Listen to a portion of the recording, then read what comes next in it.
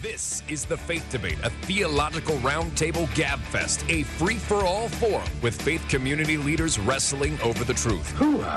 In less than 1/2 hour, learn more about what really matters than what most others learn in a week. The Faith Debate is on the World Wide Web at WFMD.com, keyword faith. Are you ready for the clash of ideas? Are you ready for the sound of freedom? Let's get ready to rumble. In this corner, weighing in with a Master of Divinity from Reformed Theological Seminary, the Faith Debate Master of Ceremonies, Troy Skinner.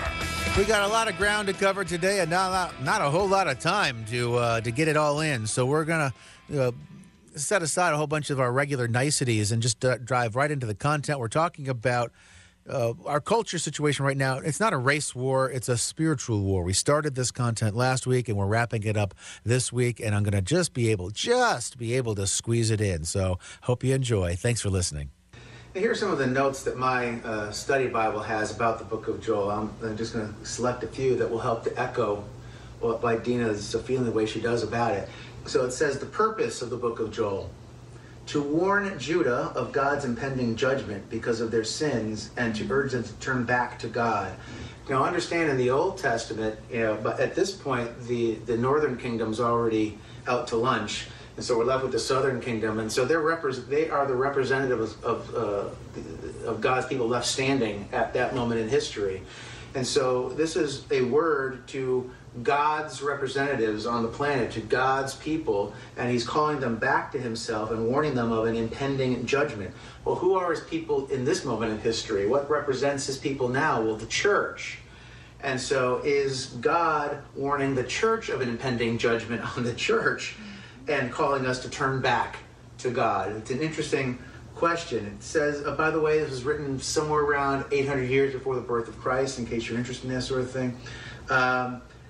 For the setting, it says, the setting is the people of Judah had become prosperous and complacent, taking God for granted. They had turned to self-centeredness, idolatry, and sin. Joel warned them that this kind of lifestyle would inevitably bring down God's judgment. Boy, if that doesn't sound like us today. Holy cow. We're prosperous, but complacent. We believe that there's God, but we take him for granted. We've turned to self-centeredness, idolatry, sin. Man, oh man. So yeah, if you read the book of Joel, it is going to address our situation, I would say. Trying to basically pull me and everybody else into the Colin Kaepernick story and the narrative around that. And I don't feel like it's the most helpful case study because there's so many facets and factors of how you want to view that, and each one of the factors and facets deserves its own conversation. So I didn't want to go there. So I was like, okay, let's just go down to brass tacks here. We're talking about the whole Black Lives Matter thing, and somebody was asked about that, and his response was to say, and whether it was meaning to be a provocateur, knowing that people would push back against it, because some people have pushed back against the response of all lives matter. I get that. But he could have also just been innocently saying, hey, yeah, I'm all for Black lives. I'm for all lives matter. And he gets fired. And yet people are Christians. These were Christians I was dialoguing with. Christians are offended that Colin Kaepernick got penalized in their opinion. And that's why it's so complicated. I'm not even sure that's fair. He was a average to below average to oftentimes bad quarterback for about a season and a half before he went into free agency. He's not the quarterback that he was in the heyday of his career. He went into a slump and he could never get... So I think it's so complicated. But when things get complicated, I think it's important to use another sports analogy, or story, to get down to the fundamentals.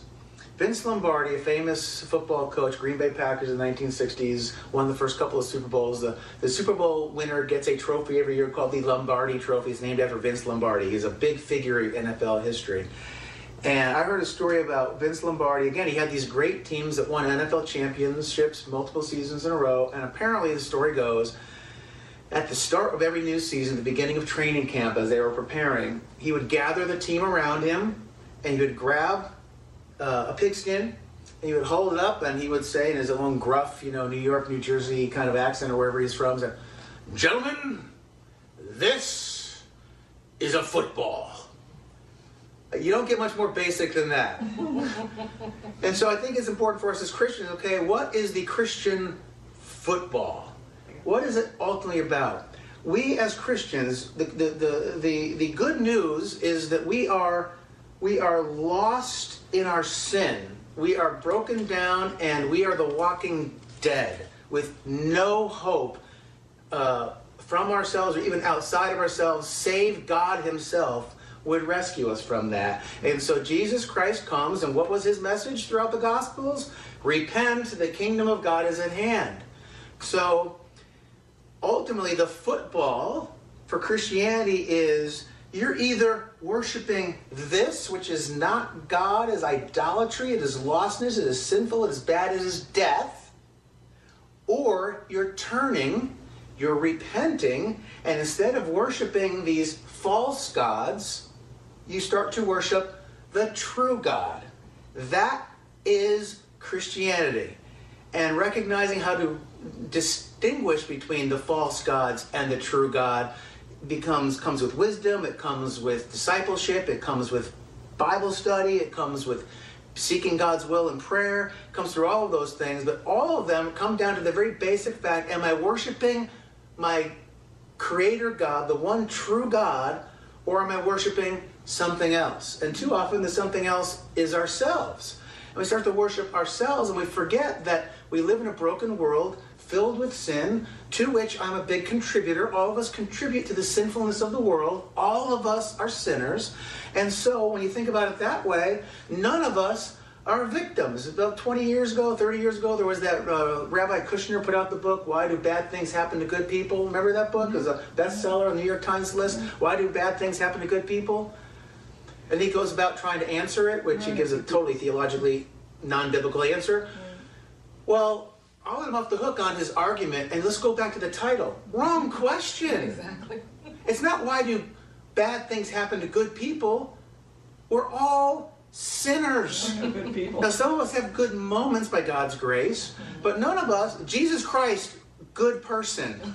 Everyone else, not so much. And so the question should be, why do good things happen to bad people? Because we're all bad people. And so none of us, we're all bad people. None of us deserve anything. We only breathe the air that we breathe. I'm only going to take my next breath because God has granted it to me. My heart is always going to continue to beat because God has granted that my heart will continue to beat.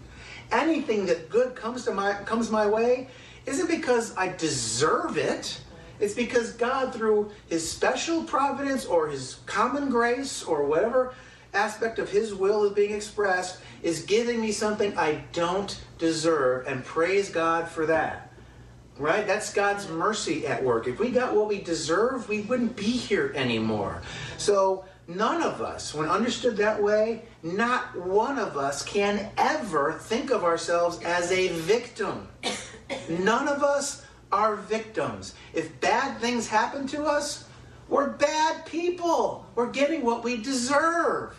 When we have good things happen to us, those are blessings, undeserved, mercy-filled, grace-filled blessings on our life. And so any worldview that puts people in a situation where they begin to think of themselves and others who are like them as victims, and part of a class of people who are victims, that is a non-gospel message, is an unbiblical, enemy of God kind of message. Because how do you talk to somebody about being rescued from their sinfulness and the condemnation they deserve when their self-perception is, well, I'm not a bad person. I'm oppressed. I've been victimized. I've been held down and brutalized. I need redemption and rescue from my oppressors. No, you need redemption and rescue from the condemnation of your own sin. That's the gospel. And so anytime we have this victimhood idea and this agenda that's advocating for victimhood, we know right then and there that that is not a gospel proclaiming message.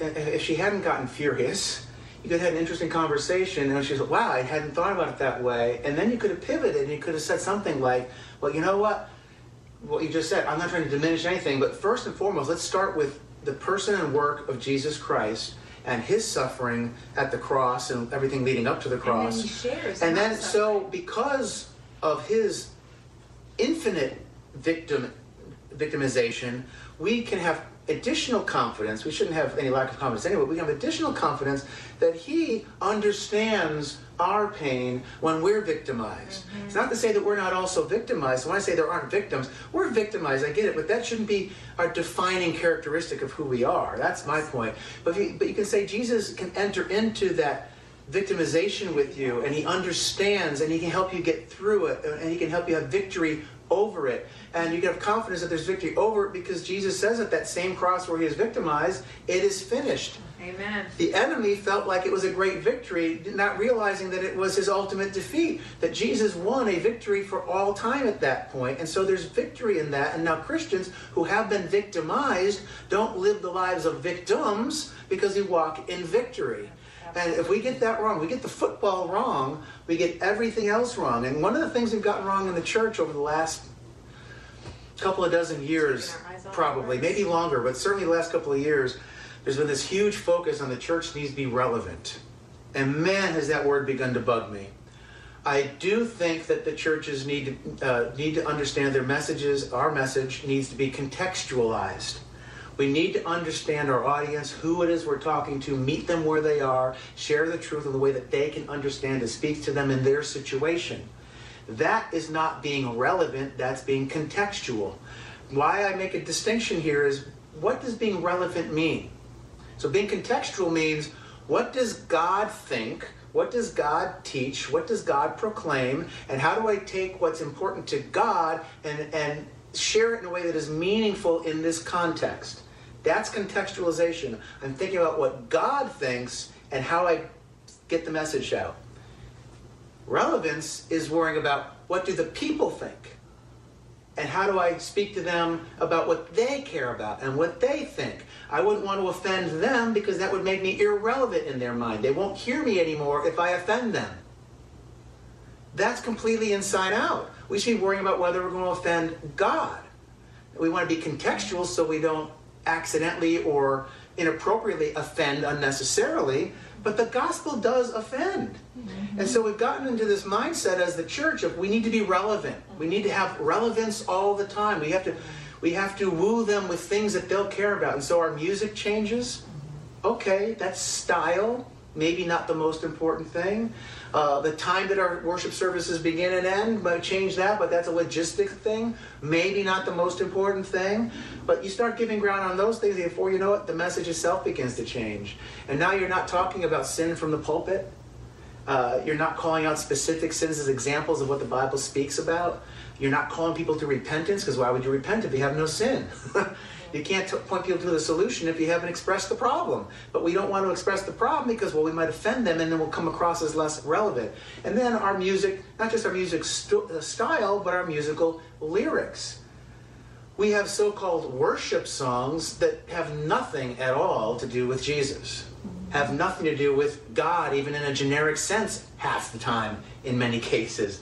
They're psychologically affirming songs, they're emotionally encouraging songs, but they're not gospel-centered and gospel-advocating songs. So in an attempt to be relevant to the people, the church as a group all of a sudden finds itself now at a moment in time like this when a voice of relevance is so needed, but we're no longer relevant to God. We've turned our back on God, trying to please the people and giving them a message that their tickling ears want to hear. Mm-hmm. I applaud them, so I don't want to come across critical, but a whole bunch of pastors in this community, when the whole Black Lives Matter thing was reignited with the killing of George Floyd, the murder of George Floyd, they came together as a bunch of pastors because they need, how do we handle this? What do we do? What do we say? Good for them, but it's discouraging to me that they didn't already know what to do and say, and that they weren't already doing and saying it. We got caught flat-footed. The church has been so focused on being relevant, on being people pleasers, on trying to skate around sensitive issues and not diving into the Word and not going about the business of making disciples, that not just the church leaders, but the church attenders don't know what to make of this. They don't have a biblical response because we've gotten flabby on just about any wisdom question, because you can't make a wise decision if you don't know what the Bible says.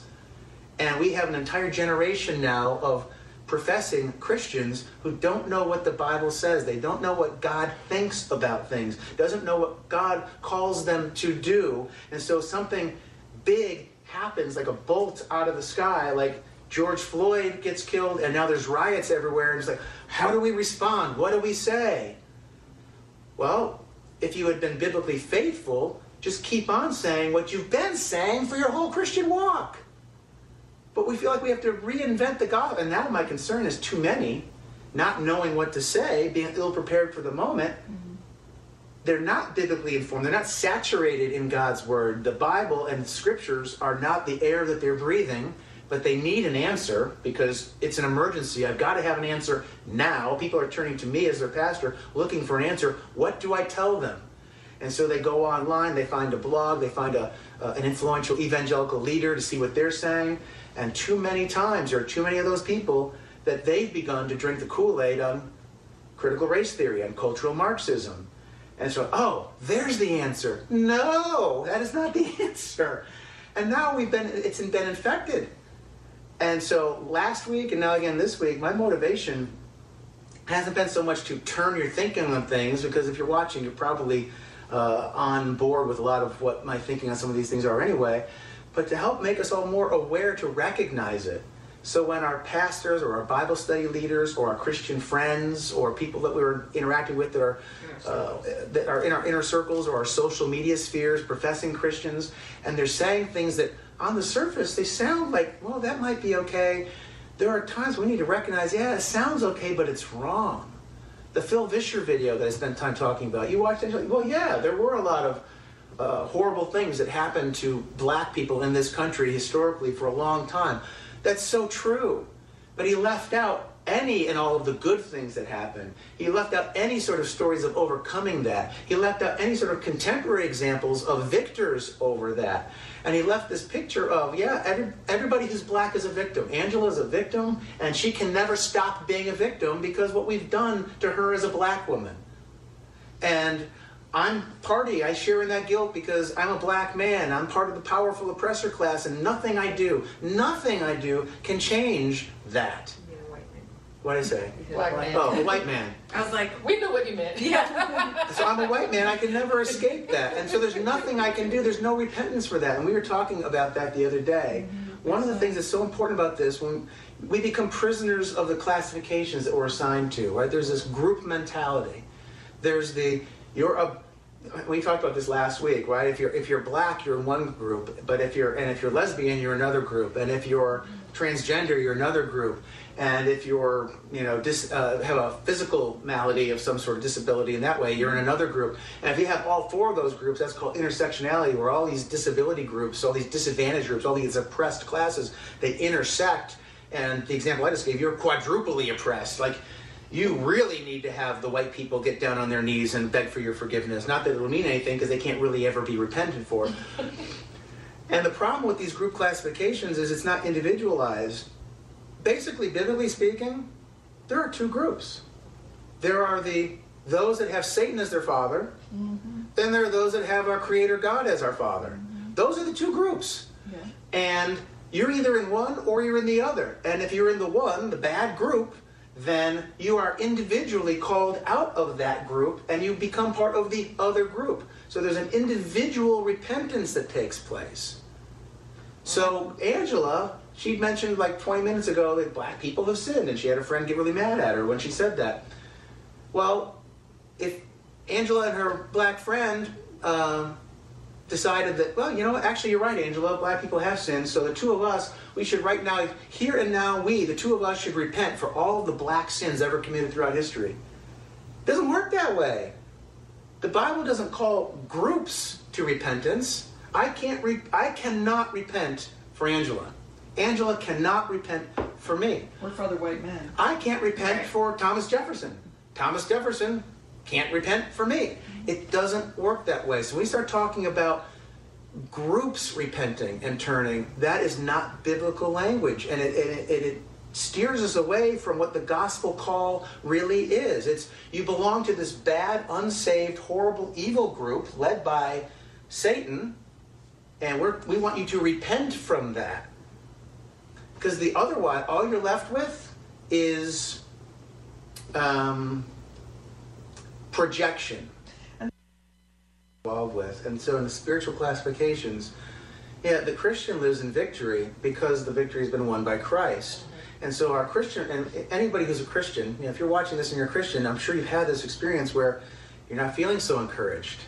You don't have as much assurance in the security of your salvation as you might at other times. And you have a Christian brother or sister come alongside, or you hear a message preached by your pastor or something that reminds you of what's true about you, that you have victory in Christ. You are overcomers. It's already done. It's just a matter of, it's done now, and yet we're waiting for it to be fully, completely realized. So we need reminders about those things. And so the Christian message to Christians is, I know it's hard. I know that person treated you badly, and I know that there are sinners running all of these institutions in our society, and they make things hard for us, and yet we have victory in Christ. That is a Christian message. That is a spiritually Christian message. So what would the opposite of that be? What is the enemy's message? You have no victory. You're defeated. You're a loser. You've been wronged. You deserve so much better. You're perfect the way you are. Other people are holding you down. They're oppressing you. And so the Christian, their mindset is to have won a victory, and they need to be reminded of it because they will drift from that. Well, it's the same on the other side, believe it or not, because there is a common grace, and we are made in God's image. And so even the worst of us will have until God completely turns us over to the hands of the enemy and completely turns us over to the hardness of our own heart, where we are called to a more righteous standard and moral living and that sort of thing. And so the people who they're bogged down in the victimhood, the victimization, but they have these moments when maybe they don't feel quite so much like a victim. They see somebody who's got it worse even than they do, and then they're like, well, maybe I'm not as much of a victim as I think I am. But that undercuts their whole identity, because as Christians, we're new creations, our identity is in Christ. Outside of that, what's our identity? Our identity is one self-absorbed, and the world owes me. And if I start to doubt that, I have less assurance in my victimhood. It's a weird way of thinking about it. So we need to have somebody point out to us how, yes, you've been held down. And if you tell them otherwise, they get aggravated. Don't you tell me I'm not a victim. I am too a victim, because it's their identity they can't let go. And so anything that's emphasizing classifications of victimhood or emphasizing how somebody is lost and can never escape because they belong to a group, you become a prisoner of the group. That is not the gospel. And I'm telling you, I've been binge listening to sermons from across the country, and I am horrified at what I'm hearing. The overwhelming number of pastors who are giving a pop psychology, cultural Marxist, critical race theory message at this moment in time, it's devastating. So pay attention. What is your pastor doing? And I don't say you have to leave your church, but I am saying if you hear some of these things, go have a conversation with your pastor and say, Pastor, I'm not so sure I'm catching the gist of what you're meaning. What did you mean by that? And have them explain it, and be willing to be iron sharpening iron, even with your own pastor. Because you each had different scriptures that came to mind, and one that came to my mind that I want to share before we wrap up is the closing chapters of the book of Genesis, when Joseph had just year after year of really devastating victimization, unfair, Yeah, that's true. Thrown in prison and all these horrible things. His brothers basically, sold him, and they're going to kill him, and slavery. All these horrible things happened to Joseph. And at the end of it, what was Joseph's perspective was, well, y'all might have intended it for evil, but God intended it for good. And so I think that can be a healthy, helpful perspective for Christians to hang on to is, the world is doing a lot of bad things to me, but you know what? I'm going to trust that God's got a plan. And though the world might intend it for evil, spiritually speaking, God intends it for good. I need to see the truth in that and try to understand what the truth in that might be and use that as fuel for encouragement to understand that we are overcomers and not victims. And that's going to put a wrap on our multi-week look at it not being a quote-unquote race war, but rather it being a spiritual war. Thanks for listening to The Faith Debate. You can find us online at WFMD.com. Find the Faith Bay page there. You can also find the Audio Vault and listen to the podcasts there. And you can find the podcasts linked on our Facebook page, WFMD's Facebook page. I also put them on my personal page, so you can go to Troy Skinner at Facebook. I'm also on Gab and MeWe and Parler. And we've got a new website with the church that I lead. The Household of Faith in Christ has a website that you find at, get this, householdoffaithinchrist.com. I know, very creative, right? Householdoffaithinchrist.com. Spent hours working on that one. Anyway, thanks so much for listening. Next week, we're going to talk about the Remnant Church, I think, is what's on docket for next week. So, till then, 167 and a half hours from right about now. Thanks for listening. God bless.